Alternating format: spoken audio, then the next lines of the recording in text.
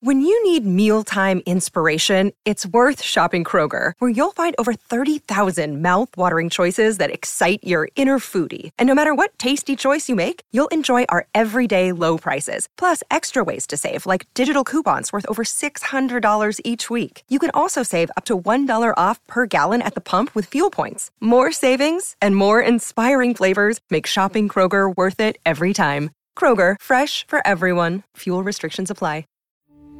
We took it all. We brought them to our land.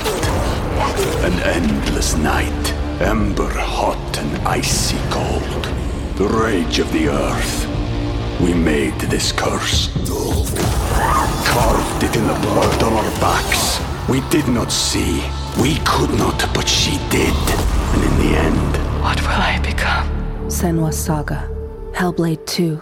Play it now with Game Pass. You're listening to this week's excerpt from the Dear Prudence podcast. To get the full-length members-only version every week, join Slate Plus at slate.com/prudypod. Dear Prudence. Dear Prudence. Dear Prudence. Dear Prudence. Dear Prudence. Dear Prudence. Dear Prudy. Do you think that I should contact him again? Help. Help. Thanks. Thanks. Thank you.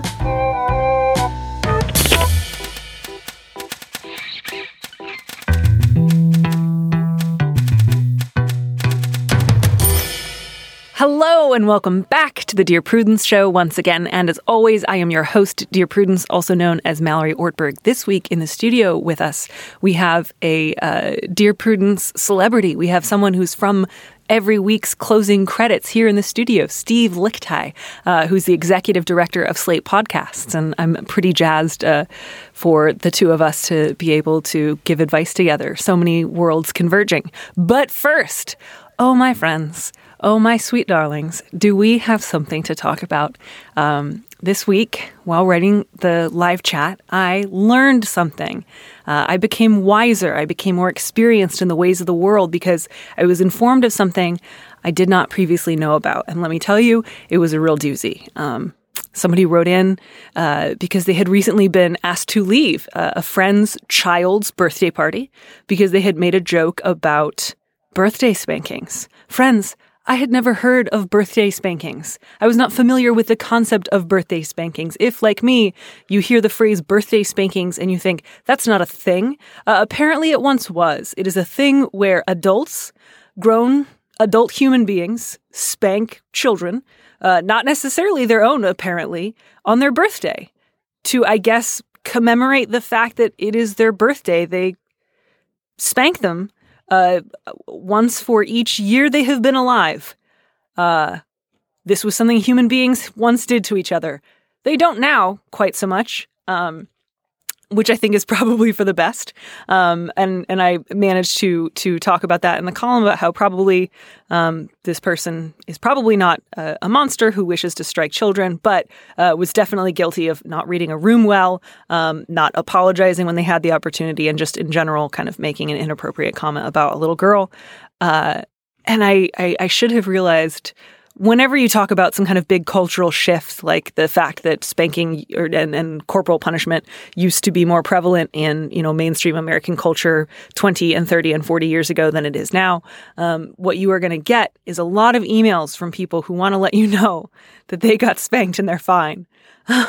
So now my inbox is jam-packed with emails from mostly middle-aged men who really want to let me know that they were spanked as children, especially on their birthday, and they found it really fun. They really enjoyed it, and they've turned out great. There's not a whole lot I can say to that other than, thanks, man. I'm glad you're doing well, because I am. I am glad that you're doing well. But I also don't.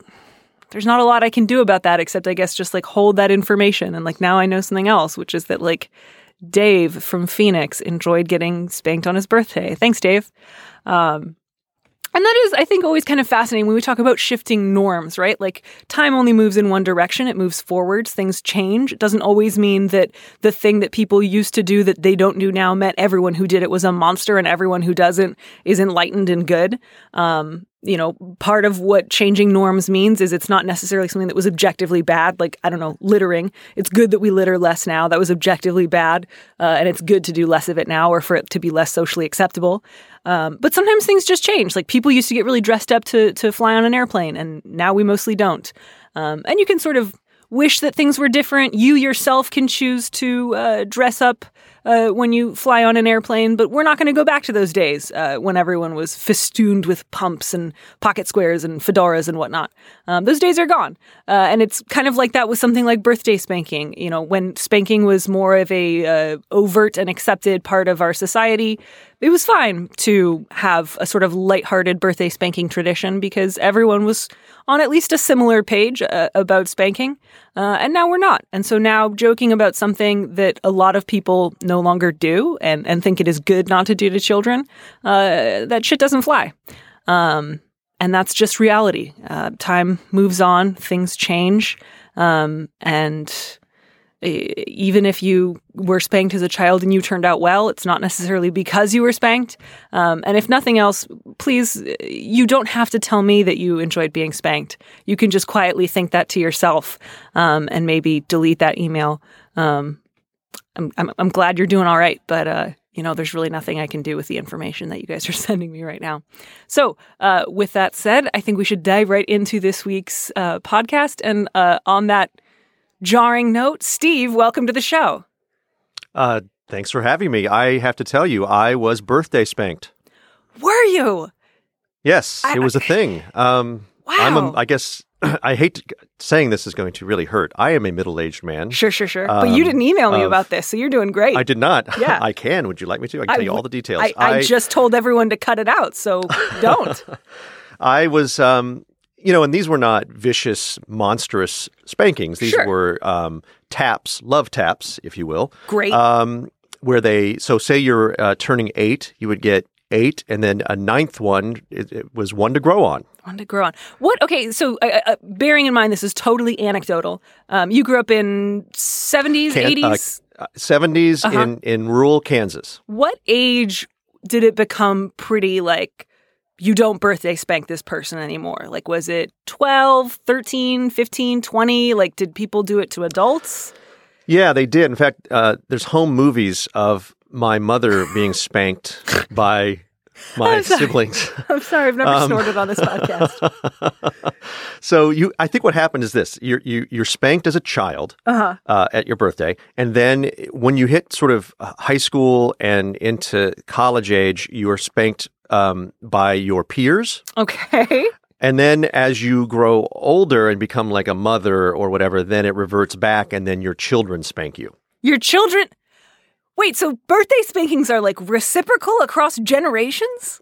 Well, at least where I grew up. I don't know if it's true across other places, but that's what I remember as a child. This is remarkable. It was a loving gesture. It was seen as, it's interesting too, because, spanking was part of my childhood growing up. I mean, I was spanked for punishment. Guys, this is the greatest episode of the show we've ever done. And from now on, I'm going to ask everybody about their experience with birthday spankings. Please continue, Steve. Go ahead. I guess now I think, wow, what a mixed message this birthday spanking is sending. Now that I look back on it as an adult, because I'd be spanked for doing something wrong. And then on my birthday, this joyous occasion, I was also spanked. So I think I actually have something in my own life that I can kind of compare this to, which I feel very excited about. And that is that when I was growing up, in the summertime, if you were having pool parties, it was not uncommon to unexpectedly push somebody in the pool, like as a joke. Right. And that was like right up until the middle of high school. Definitely, like it's for sure horseplay. You're probably not supposed to throw people in pools. It could be dangerous, but definitely something we all did. And then right around the middle of high school is when everyone started getting cell phones. Now I would never push someone in the pool because there's a decent chance they have a $500 computer in their pocket. And if I push them in the pool, I will have just like fucked up their entire social and professional life for the next couple of days until they can get a new phone. So technology is saving millions of teenagers from being humiliated at the right, pool. because again, you're not a monster for pushing people in the pool when it's kind of a norm, but now that that's shifted, like if I were to do that at a pool party tomorrow, it would be really weird because we seem to have all stopped doing that as a society, and it would be jarring. Like I imagine, you probably grew up in a situation where like spanking was fairly normal, but like if you were at a children's birthday party now, probably, Steve, I don't think you would say, let's bring back birthday spankings. Oh, right. I forgot the original context of this is that someone brought this up at a children's birthday party. Yeah, like in the year of our Lord 2017, not like in the 70s now. That ain't gonna fly. That ain't gonna fly on the East Coast. Like that may still be a deal, in Kansas. Sure. I mean, spanking is not illegal. It has not been completely like universally wiped out. But generally speaking, in this country, it's not. You wouldn't go on the news and talk about how great spanking your kids was. No. Probably. And I would never bring it up at a birthday party. Right, because you understand people have some very strong opinions about it. So there's that kind of bad judgment of, like, I think most adults are pretty aware that spanking does not mean what it did in the 1970s. And I wouldn't push someone in a pool. Right. Yeah. I wouldn't do that either. I would have done that at 13. I would have thought it was very funny. Now as an adult, first of all, there's the phones. Then I also kind of understand some people really hate it. Some people find it really embarrassing. I didn't feel that way, but my experience is not universally applicable, which I think is probably just the lesson of that letter, right? Is that if you enjoyed something, it does not necessarily follow that everyone else enjoys it. Because I bet you did not think that I was going to say I was the recipient of birthday spankings. No, we don't know each other particularly well. We are not I'm close, sure you were and like, I. oh, yeah, no. But you're thinking, Steve Lickteig wasn't spanked on his birthday, probably. But now I know that. I guess I could go, I don't know, get a journal of things I now know about spankings and just add that to all the other data points that I've been given this week. I would read that journal. Steve, we gotta answer some questions, my man. This is the greatest day of my life. I cannot tell you how much I've thoroughly enjoyed this weird introduction. Okay. So let's totally leave that behind us. Let's move forward into the future. Time only moves in one direction. Will you please do us the honor of reading the very first letter? I will. Last summer, I was one of 4 interns at a medium-sized, nationally known company. One employee, Brian, was very popular within the company. We got along well until he made several perplexing comments to me in front of other interns, including, "You used to like me, but you're over me now," and "See, this is why we can never be together." Once, he touched my back when he walked past. Brian and other employees would often go to a nearby shop for lunch and bring food back to eat at their desk. One day, we both coincidentally went to this shop at the same time, and he tried to convince me to stay and eat with him, which he never did with other employees. After my internship, he tried adding me on several social media networks. Brian has a wife and 2 kids, who I've met. Having previously been assaulted and stalked, I became extremely leery of Brian and avoided him. What troubles me is that I never told HR. Brian is a good employee and well-liked, so I think people would disapprove of my accusations, and with my past, I may be overreacting. But I also worry that a less cautious future intern would find themselves in trouble. I no longer work there. Is this too little too late, or worth telling an HR rep? I'm still in college and unsure how involved will I have to be. Help! Yeah, so you mentioned you thought this was an interesting letter, and I found it interesting too, because there's certainly no smoking gun in either direction where I'd feel really confident saying, you're definitely overreacting, or Brian definitely knowingly and intentionally crossed a line. Was that kind of your read on it as well? Yeah. Men are awful.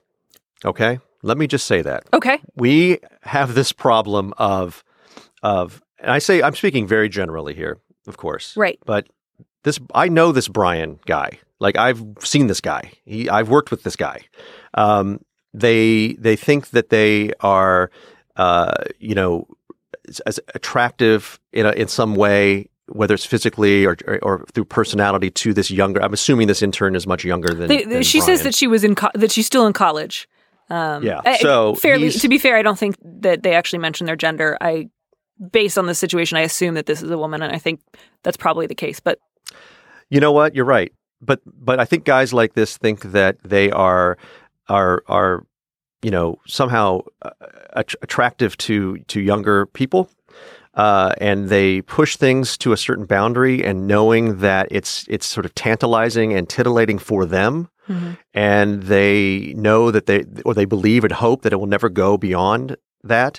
But once he starts trying to add like the social media network stuff, I mean, the comments are awful. The social media thing is one step too far. The touching on the back is, please. So I think he didn't, but you're right. There's no smoking gun here. He's really an annoyance more than anything, I guess. And I don't know that she needs to necessarily go to HR about this. I don't think that she should. Yeah, I think my first thought is, how would it help you, or would having that information on file be useful in the future if he did cross a line more overtly with someone else? So, letter writer, I think on the one hand, which is not to say that you should never do something if it doesn't directly benefit you, but that's something to bear in mind. This will not help you in that company. And it is possible, if it got back to Brian, if he figured out who had possibly registered some sort of complaint or note, that could potentially hurt your chances depending on how influential he is in his field. So that's a relevant data point. The other is, if you are not filing a claim yourself, I'm not sure how useful HR is in that department. I think HR is very limited in terms of what they can do. And again, that's not to say it's never worth doing this sort of thing, but I think to bear in mind, if you did get in touch with them and just say, hey, I've been thinking about this. I realize that this made me really uncomfortable, and I just wanted to let it be known in case something like this comes up again with a future intern, so that there is a record on file. They may write it down. They may not. They may bear it in mind. They may not. So just to bear that in mind, I think. But yeah, the tricky thing, all of these are things that could have been said by a generally well-intentioned person with a slightly skewed sense of boundaries. They could have been said by someone who generally has a pretty appropriate set of boundaries at work, but periodically crosses a line. Or they could have been said by somebody who knows exactly what they're doing and is predatory, right? There's this sort of little... like when a shark attacks, first it will kind of bump up against you just to sort of gauge whether or not you'd be like an effective victim. And so a lot of the times, like people who are predatory at work will start with something that's like, wait, what was that? And it's very plausibly deniable. And all of the little things they've said or done by themselves don't add up to like a total violation of appropriate behavior, because they know that if they opened with that, more people would report them and they would get in trouble. So they start small. And if you weren't receptive to, or didn't seem like nervous or overshadowed or receptive to those, then they might back off such that you would always wonder, did I make that up? Did I invent that in my head? Meanwhile, they are on to their next victim because they're playing a numbers game, repeating the behavior until they get the response that they're looking for. And that's when they cross the line. So just to put that out there, again, I can see ways in which the things he said would have been like inappropriate in the moment, but not necessarily part of a pattern of being predatory. I can see other versions where he's doing exactly what he wants to do on purpose to try to see if he can, cross a line with you. It's just hard to gauge. I think and there's a chance that he's. I'm sorry. No. Go ahead. There's a chance that he might really be clueless, and think that he is just being fun and funny. The social media thing may be the thing that crosses the line, because as a man of a certain age, I'm very aware of. I work with a lot of younger people, male, female. I'm very leery of the friending on Facebook. And I'm aware there are some professions where social media is a bigger part of it, but again, that wouldn't necessarily then be the sort of profession where you would only add someone after you stopped working together. Yeah. I guess what I would say is he's not necessarily, I can't tell you whether or not he is a predator. It's fine to be uncomfortable with the things that he said, and it's fine to reject his social media advances. And if all you want to do is get in touch with HR and say, an employee said the following things that made me feel uncomfortable. I'm no longer there. I'm okay. It wasn't anything totally overt, but I just want this to be on record so that, in case it comes up again, the company is aware that he's come close to crossing a line before. I think that's something you can do. I think you should sort of ask yourself, does it feel worth it to you to kind of revisit that old experience at that old company? But yes, I think you could do that if you wanted to.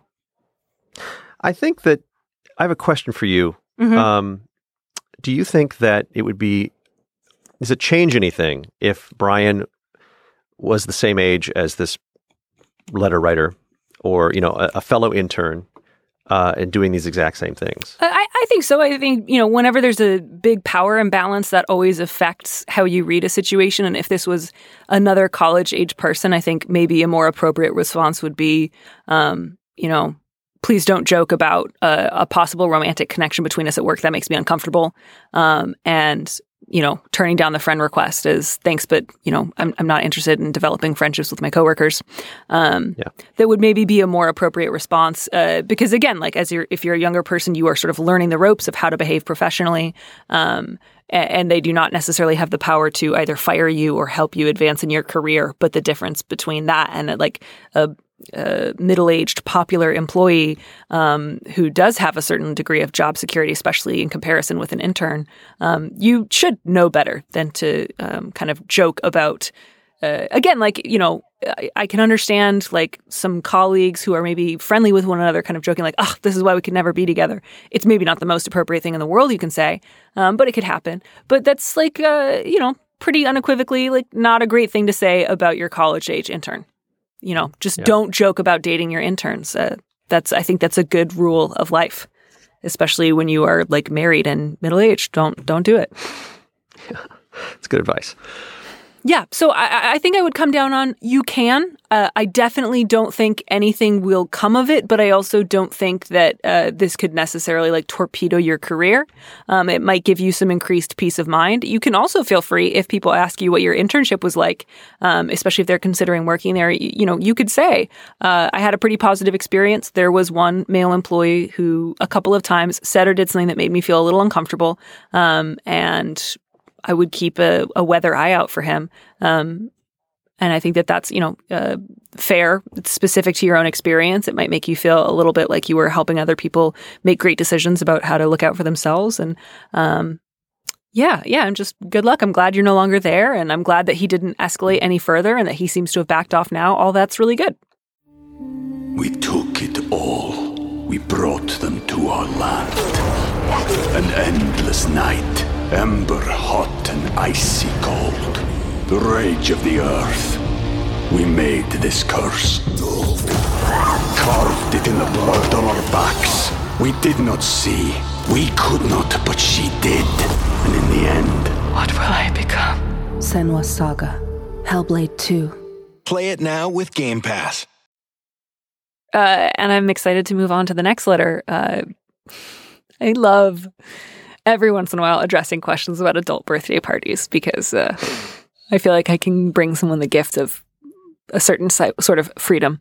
But I'm going to go ahead and... Did I read the last letter? Who did? I think I did. You read this next one. All right. Steve, do it. All right. I'm doing it. Awesome. I just had my 50th birthday party this weekend.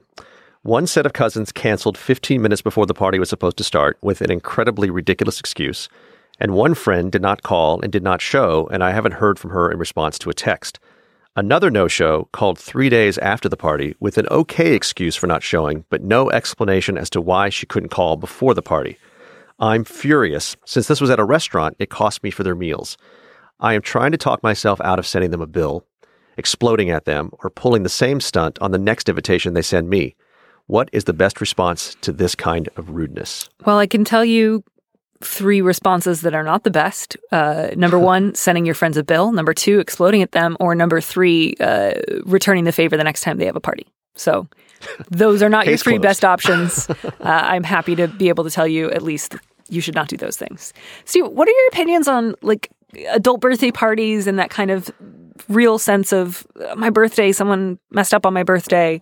What are your thoughts? Yeah, well, so I just had a milestone birthday with my wife who turned 40. Congratulations. Thank you. And to her, we had a big party for her. And we were very aware that you're asking a lot of people to come to an event like this. We did not, we covered the bill, so it wasn't that anybody had to pay anything, Sure. But we did ask them to come to a thing, and for a lot of our peers, get babysitters and all that sort of stuff. And, some people, very few people didn't show, but a couple of people didn't show, but they did definitely give, reasonable excuses or whatever. Not even reasonable. They just it's fine. They gave an excuse and we were like, oh, no, don't worry about it. We were reasonable people in that regard about this. And, I'm coming up on 50 in a couple of years. And so I'll probably have a thing, maybe. Sure. I don't know. But I feel like it's a little bit like you don't get anything in between, right? It's like you get the big ones. You get like the 30, classic 40, Patton Oswalt 50. bit. Yeah, exactly. And then after a certain time, you get to be president, right? And kill someone, I think is the thing he ends up with. I think so too. If you get to be 120 or something. So I think that this letter writer is completely overreacting. I'm sorry to say, I don't mean to be so blunt, but this is too bad. Yeah. This happened.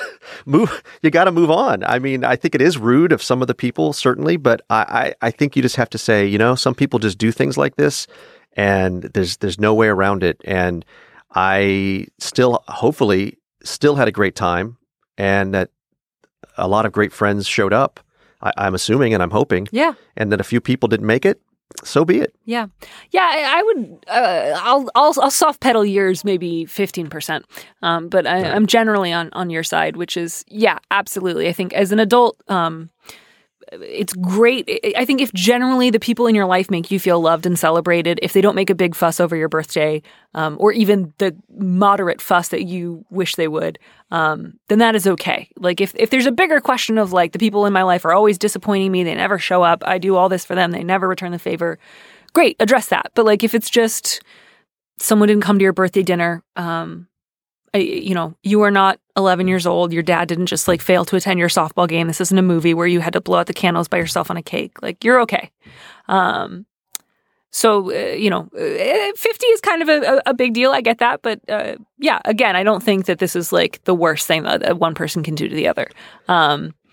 If you feel so moved, when you are able to have a rational conversation, like when you are not at the level where you want to send somebody a bill. And first of all, in the future, it sounds like maybe you like prepaid for a set menu. Maybe don't do that in the future. Maybe find an alternate way of arranging things where you are not on the hook for something if somebody can't come at the last minute. It sounds like that was really stressful and frustrating for you. So consider doing something different the next time you try to throw a party. But yeah, like the cousins who had a ridiculous excuse, if you guys are fairly close, like wait until you are feeling a little less enraged and just say, hey, I just want you to know it really hurt my feelings when you canceled last minute for my birthday party. It seemed kind of implausible and it hurt my feelings. That is an okay thing to say. It is okay to say I am disappointed, I am hurt. It's not okay to explode. That's right. I agree with you on that for sure. And she should be able to talk to her cousins about that. Yeah, and it sounds like there were 3 people who didn't show up. Maybe possibly 4. One friend didn't call and didn't show, and you haven't heard from her in response to a text. I think that's, it's possible. Again, I'm totally speculating. It's possible there's been something going on between the two of you, and this friend has felt the need to distance herself, and that's worth investigating. But absolutely, you can't hunt her down. If she doesn't want to talk, she doesn't want to talk, and you'll have to accept it seems like she maybe does not want to continue being friends. But you can absolutely call and say, like, hey, you didn't show up to my birthday, and I haven't heard from you, and I'm kind of worried. Are you okay? Is everything all right? I'm feeling kind of adrift here. That's totally okay to say. That's not ridiculous. You're not being selfish. You're not throwing a tantrum. But sending a bill, that is too much. Exploding is too much. You're allowed to be hurt, but this is also something that happens. This is like a friendship misdemeanor, not a felony. And can I speculate too? Speculate away. I like speculating. Absolutely. So this is a 50th birthday party. I'm he or she. We actually don't know. Oh, he or she. Yeah. The letter writer says 50th birthday party. I'm assuming that it was probably a fairly big event, like several. It wasn't just close friends, maybe 20 or 25 people, which you tend to spread out. Like, oh, I knew that person 10 years ago. I'm going to invite them to my 50th birthday party, or they've been in my life for a long time, but we're not particularly close right now. And I think there's one thing that comes up that's possible here is that some of the friend who didn't call and didn't show, they may have like social anxiety. They may have felt like, oh gosh, I don't really know this person like I used to. I'm not going to go. Oh, I'm totally going to call bullshit on this speculation. If that's something you've got going on, then don't accept the invitation. RSVP maybe, not yes. Or tell your friend and say, I'm not going to be able to make it. I'm not doing well today. Sorry, Steve. I'm not on board with this one. I mean, I hear what you're saying. I do know people that have done this that are like, oh my God, I can't go because I have social anxiety issues and I can't make it. I'm not saying it's right. Sure. I'm just saying that may have happened. Sure. And then the 3-day party, I guess what I'm getting at here is these people seem from this very short letter to me as outliers in this person's life. Right. This was not like nobody not close, came. Right. Even these cousins may seem like outliers to me, that they're, I don't know. I get a feeling that this wasn't, if these were her very, I'm sorry, I don't know why I keep saying her, it could be a man. Sure. I'm awful. Men are awful. You don't have to flagellate yourself anymore, Steve, I promise. Although you're welcome to if you need to. I will continue to do so. All right. That these people are outliers, and maybe if they were close to this person, then this letter writer could say to them what they're feeling. But because they're not close, they can't. Yeah. And so that's why they're so upset. Man. All right. Well, I think we have answered that as best as we can. And I'm really excited about this next one because this is just the right amount of petty that I'm like, oh, I could talk about this for 100 years. This is the most important thing and we need to fix this. So the subject line of this one is just living with mom as an adult. I am an adult, temporarily living with my mom, paying a very reduced rent. I'm leaving in August and paying $200 a month until then. I am finding myself frustrated on a regular basis by some of my mom's quirks. One of them is that while I will spend quite a bit of time cleaning and loading both of our dishes, she's one of those people who believes you need to pre-wash dishes before putting them in the dishwasher. My mother will come by, turn the machine on, and then later make a big deal about how she already did the work of running the dishwasher, so the least I can do is put them all away after. Drives me nuts. I'm looking for validation that A, it is indeed bananas to act as though literally just pressing a button is equal work to washing, loading, and putting away dishes, but also validation that B, I just need to let it go because I forfeited any right to feel irritated by moving in here. Also, do you have any tips on easing dish dispute-related frustration? This is great. I love it when somebody has a really clear sense of what they want from me, and I like that this is just, look, tell me I'm right, but that I need to go along to get along anyways, which is fabulous. I actually, I'm going to throw this out there. I might be a little bit more on the side of your mother, not in the pushing a button is the same thing as unloading the dishwasher, but I also rinse off my dishes before I put them in the dishwasher because, not all dishwashers are incredibly powerful, and sometimes it's really frustrating if you put everything through the wash and then they come out still with like some food crust on it, and that's no fun. That's right. Do you wash your dishes before you put them in the dishwasher? I don't because I feel like that's the job of the dishwasher. But my wife Well, if your dishwasher does that, that's great. Like if your dishwasher's that powerful. It doesn't do that. It doesn't. It should do that. That's what I'm saying. So your dishes are coming out of the dishwasher still dirty and you have to wash them again? Not all of them. But like regularly, like some every cycle? No, it's a problem. It's a problem that it's something I need to look inside myself and decide. Steve, why I need am to drill this down. This? Exactly how often are you opening your dishwasher and finding still dirty dishes inside? 10% of the time? 20? 20 to 30% of the time. That's a problem, my man. That's a problem. Yeah, okay. You got to get your act together. And they're the dishes that I don't rinse off. Yeah, and it's harder because they've been through a drying cycle, so now that it's crusted on even more intensely. Yeah, Steve, get your life together. I have to say, at the risk of this sounding like a Seinfeld episode, there's something really wrong with washing your dish before you put it in the thing that washes your dish. Sure, but you know what, Steve? You're never going to win this argument with your dishwasher because your dishwasher is just going to keep being a dishwasher, and you're a human being, and only one of those things is capable of change.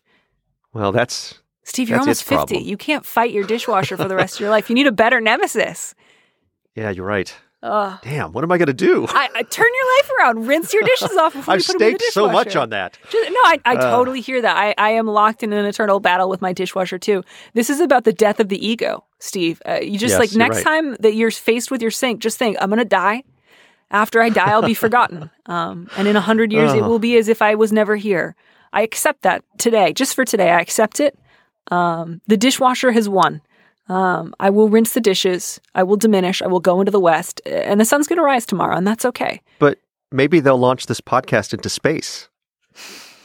Maybe they'll launch this podcast into space where no one will listen to it. There's no guarantee that this is going to be a popular podcast in space. we are getting far afield, which is this letter writer. How old do you think this letter writer is? This sounds like maybe a post-college thing. But this could be, honestly, this letter writer could be 60 years old. This is an eternal battle between parents and children. And his 90-year-old mother is absolutely on his case, on his or her case. Yeah. I mean, yes, letter writer, I am here to validate you that it is bonkers. If your mom is not loading and preparing the dishwasher, she's just throwing in the soap and pressing a button. That is not the equivalent. That said, as you know, I do think this is worth letting go. I think that if you spend a lot of your time living with your mom, arguing, down to like a tenth of a decimal point who's doing the majority of the dishwasher work, you're going to feel frustrated and like you always need to be keeping score. And I think a better approach is to think I'm getting incredibly reduced rent. And also this person probably spent a lot of my childhood doing my dishes for me on my behalf. I am going to, until August, do maybe 40% more dishwashing than I would otherwise. And that is an acceptable compromise. I think that's exactly right. I'm a father of 2 children. They're young now, but they will one day not be. Mm-hmm. And I think about, and I'm not bitter, but I do a lot for them. Yeah. And I'm thinking one day they may move back home, God forbid. And I will expect a great deal of them. Absolutely. Frankly. Yeah. And time to pay I may up, not kids. Give them reduced rent. Yeah. Yes, exactly. Do it or get out. Mm-hmm. And we'll see how that goes. But I think this person needs to just suck it up. Yep. And, I wouldn't advise this to everyone in a similar situation. There's a lot that this is dependent on. But I would say, as a matter of fact, like if she says that to you, cheerfully just say like, absolutely, Mom, happy to. And in fact, you can even forestall this, I pressed the button, so now it's your turn, by doing it before she gets a chance to say that. Like, take away that moment so that instead of feeling pushed into doing a chore like you're 15 and dragging your feet, you are instead like doing above and beyond, and you're like the really helpful person in the house, and you're just like, the dishes are already put away. What are you talking about? I'm on it. And you may find that feels nicer. So give it a shot. And yeah, everyone rinse your dishes a little bit. I'm not saying you have to like immerse them in sudsy boiling water and like scrub them clean and then put them in the dishwasher. Just, hit them with the faucet for a minute. Well, there's just to defend my laziness. Sure. There's no chunks of food on right. the plate. You're not just like taking them directly from the table, not even bothering to scrape them and throwing them in the dishwasher. Right. There's just residue. Yeah, I hear you. I hear you. Okay. So we will upgrade you to just like garden variety kind of lazy human as opposed to just like totally feral. All right. I can live with that. Yeah. Good. Glad to hear it. Anatomy of an ad. Subconsciously trigger emotions through music. Perfect. Define an opportunity. Imagine talking to millions of people across the U.S. like I am now. Identify a problem. Creating an audio ad is time-consuming. Offer a solution. Utilize cutting-edge AI. Imagine creating all that in under 30 seconds. Well, we did to create this ad. To learn more about AI in the audio industry, download the white paper from audiostack.ai. All right, we've got 2 more voicemails. Again, this is 2 weeks in a row now that I've recorded voicemails, and I'm very proud of myself. Hey, Prudence. I'm 52 years old. Been married 30 years this year. Have 2 kids, 19 and 16. Already told my husband I'm gay/lesbian. Already told my kids back in November. And I'm trying to figure out, I hate doing damage to them. I care about them, but my husband and I have been like roommates for 10, 15 years. And we're just a roommate relationship. I'm just trying to figure out how to leave this marriage without destroying my 16-year-old who's left at the house. Man, this one gets me. This is just painful, huge stuff. And like, I'm just so like, congratulations, first of all, on coming out and like coming to that understanding of yourself. And also, I'm just so sorry that you and your family are going through this right now. And it sounds like it's painful, and it sounds like I could hear a lot of pain in your voice. Like you're really afraid of damaging your kids, and I just feel for you, I guess, is kind of what I want to open with. I think one thing that is great to do is to, and I say this all the time on the show, take your 16-year-old to therapy. Find like an LGBT friendly therapist, obviously, but like this is, 16 is a pretty significant age to have your parents go through a divorce, and to have your parents go through a divorce because of somebody's sexuality is also pretty big. And I think it will do. I mean, both. I would recommend you to help your 19-year-old as well. But if they don't live with you, or if they're more financially independent, or if they don't want to, I think it's a really good idea to maybe even go to family counseling together over the next couple of months, just to kind of talk through like what everyone's thinking and feeling and what they're afraid of and what's painful and what's difficult. Like, I think that would be really, really helpful. Even though your goal is not staying in this marriage, I think even to go to family counseling with the goal of getting divorced as well and as amicably as you can, and then kind of paying attention to what your kids are going through, I think that will be really helpful to them. Steve, I don't know if you had any kind of thoughts to jump in with, or. Yeah, I mean, I really feel for her. This, not only is it a divorce, but then there's sort of this coming to terms with her sexuality, which sounds like she has for some time known this about herself. But it's not just leaving a marriage to carry on as a heterosexual into another relationship or as a single person, but now she's seeing herself as a lesbian. I mean, right. and living that life. Which, and you're right, the kids are probably have a little bit of whiplash over that, or as kids tend to be, very perceptive, saw this coming, years ago, or we had a real sense of it. I don't know from this note or from this voicemail what the husband's feelings or reactions are here, but my general feeling about this is she owes it to herself to be happy. Mm-hmm. She is not doing her husband or her children any favors by staying in this marriage that does not allow her to be who she is. That initial moment of ripping off the Band-Aid and walking out the door is hard, but in the long run, I feel like it will end up being a good thing for the family, especially if she embraces her life post marriage and lives it to the fullest and becomes this person that she wants to be. Yep. Then that'll be not only a good model for her children, but it will be good for her overall life going forward. She's young, 52. She's got many years ahead of her. Yeah. And, I feel bad for the husband. I don't know, again, like what he's feeling, if he sees this as well or if he's oblivious to it.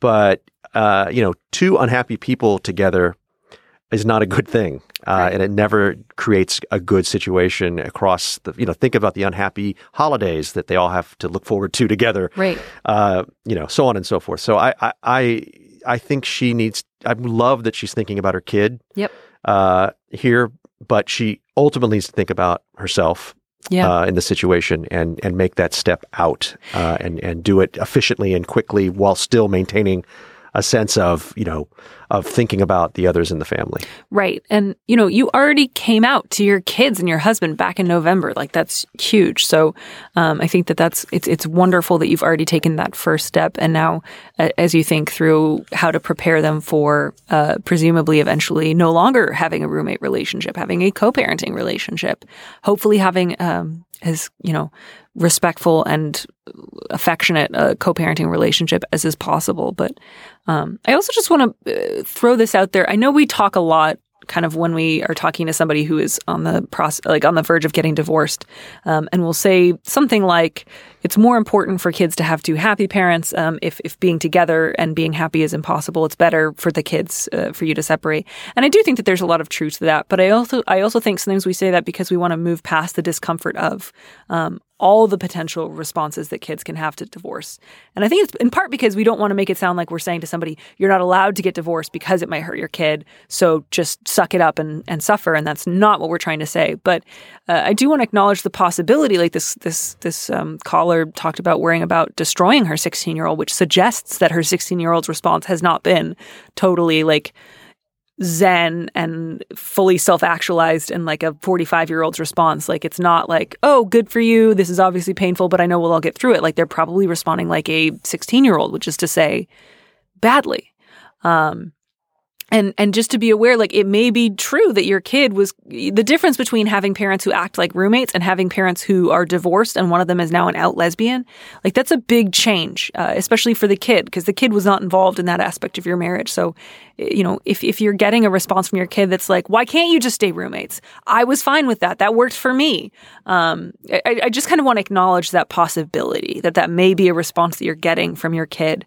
And I think to bear in mind both that absolutely, there's no way this is going to be the best experience of your kid's life. This is not going to be the best thing that ever happened to him.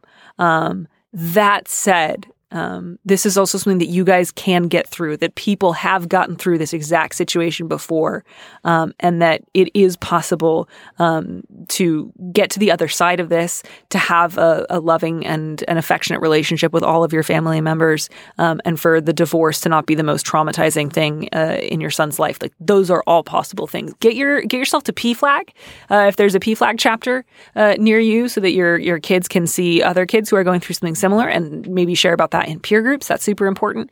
And just to bear in mind, like, this won't destroy your kid. It may be painful. He may lash out. He may say unkind things.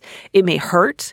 But it's not going to ruin his life. And even if it's hard right now, I think it's still important and necessary work for you to do. I don't think there is a version of this where you stay successfully closeted and married to your husband forever, and that's good for you and your husband and your son. And so I do think that it is worth doing the work that you are doing right now. And to also just bear in mind, it's going to take a while. And 16-year-olds are often really shitty. And if he's shitty about this, don't feel like that means you are a monster, or should stay with your husband for the next 20 years. That's just, it comes with the territory. 16-year-olds are already going through a lot, through a divorce and coming out on top of it. His response may not always be ideal. But if you guys can, try family counseling, try some PFLAG meetings, be as loving and kind as you can, while also maintaining a certain sense of, like, this is my life and I do need to be able to make decisions, especially like at 16. Like, he's not a little kid anymore. That doesn't mean he's not important to you, but you can't base all of your decisions on your 16-year-old anymore. Like, he's becoming an adult. And you guys need to start doing that work of, like, detaching. And not detaching like goodbye, float off into space, see you never. But you can't base your future romantic relationships around what your teenage son wants. Whew. Wow. It's hard stuff. Yeah. Yeah, that's a tough one. It is. And I don't think it's going to get awesome tomorrow, but I also do think that you guys are on a good path, and it will get better for all of you, slowly and with time. Steve, we did it. Wow. From birthday spankings to our own deaths to dishwasher buttons and coming out, we handled it all from first to last.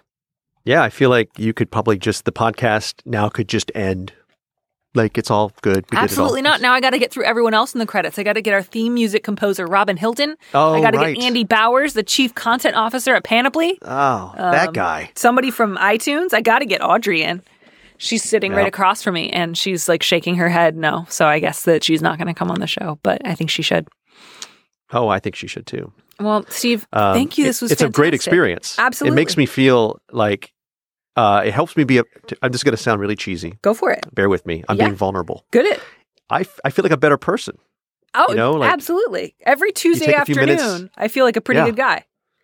You take a few minutes to think about other people's problems, and it makes you realize that, hey, you know what? Things are going okay for me, and I should be more grateful about it. And also, I feel bad for these folks who are having trouble right now. And I'm glad that hopefully I was helpful, and you were helpful, and we all helped them, but I maybe not. Yeah, and someday it's going to be my turn in the shoot. That's right. Yeah. That's right. And then hopefully I'll do a voicemail to you, and you can help me. Absolutely. Steve, thank you so much for coming on the show. I hope we get to have you back on sometime soon. Thank you.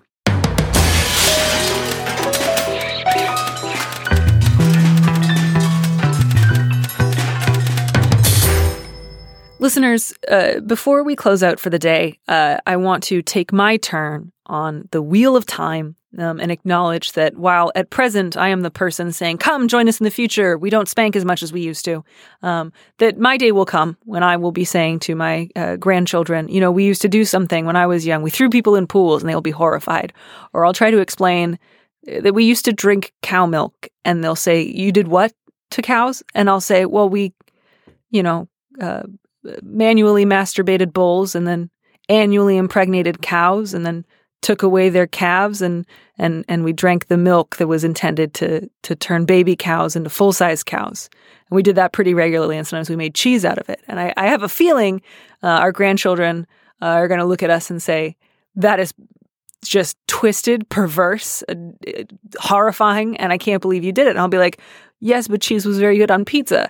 And they're not going to like that answer. And I'm going to be the person at parties who's saying, like, cheese was a good idea. And all the, like, beautiful vegans of the future will be like, you're weird, Grandma. And I'll be like, but I'm too old to change. And I'll just, like, be in the corner thinking about cheese. So the point is, I know time is coming for me too. The day will come when I will say, this thing was normal when I was 17, and other people will say, that has no bearing on what we do right now. And I'll say, but it should, because I'm the only person who's ever really existed, and no one else will want to hear that. So I am ready and waiting for the universe to spin that wheel and send me down the chute of history. My day will come. Thanks for listening to Dear Prudence. Our producer is Audrey Dilling. Our theme music was composed by Robin Hilton. Steve Lichtai is the executive producer of Slate Podcasts, and Andy Bowers is the chief content officer of Panoply. Andy, if you're listening, why don't you come on the show? Remember, you can always hear more Prudence by joining Slate Plus. Go to slate.com/plus to sign up. If you like this show, please go to iTunes and write us a review. If you want me to answer your question, call me and leave a message at 401-371-DEAR. That's 3327. And you might hear your answer on an episode of the show. You don't have to use your real name or location, and at your request, we can even alter the sound of your voice. Keep it short, 30 seconds, a minute tops.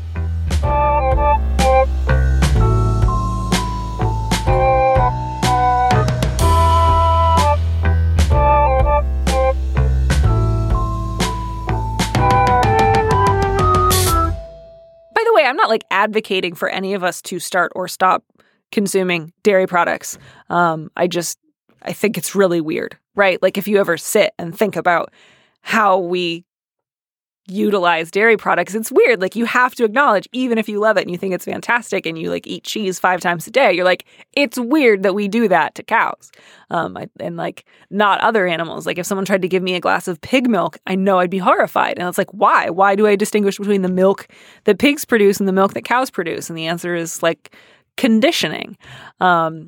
Sorry, this is the kind of conversation you have with your high roommate, sophomore year of college, who's did you ever really think about why we drink milk, man? What's that about? So, please enjoy hearing it from me, a sober 30-year-old weirdo. Anatomy of an ad. Subconsciously trigger emotions through music. Perfect. Define an opportunity. Imagine talking to millions of people across the U.S. like I am now. Identify a problem.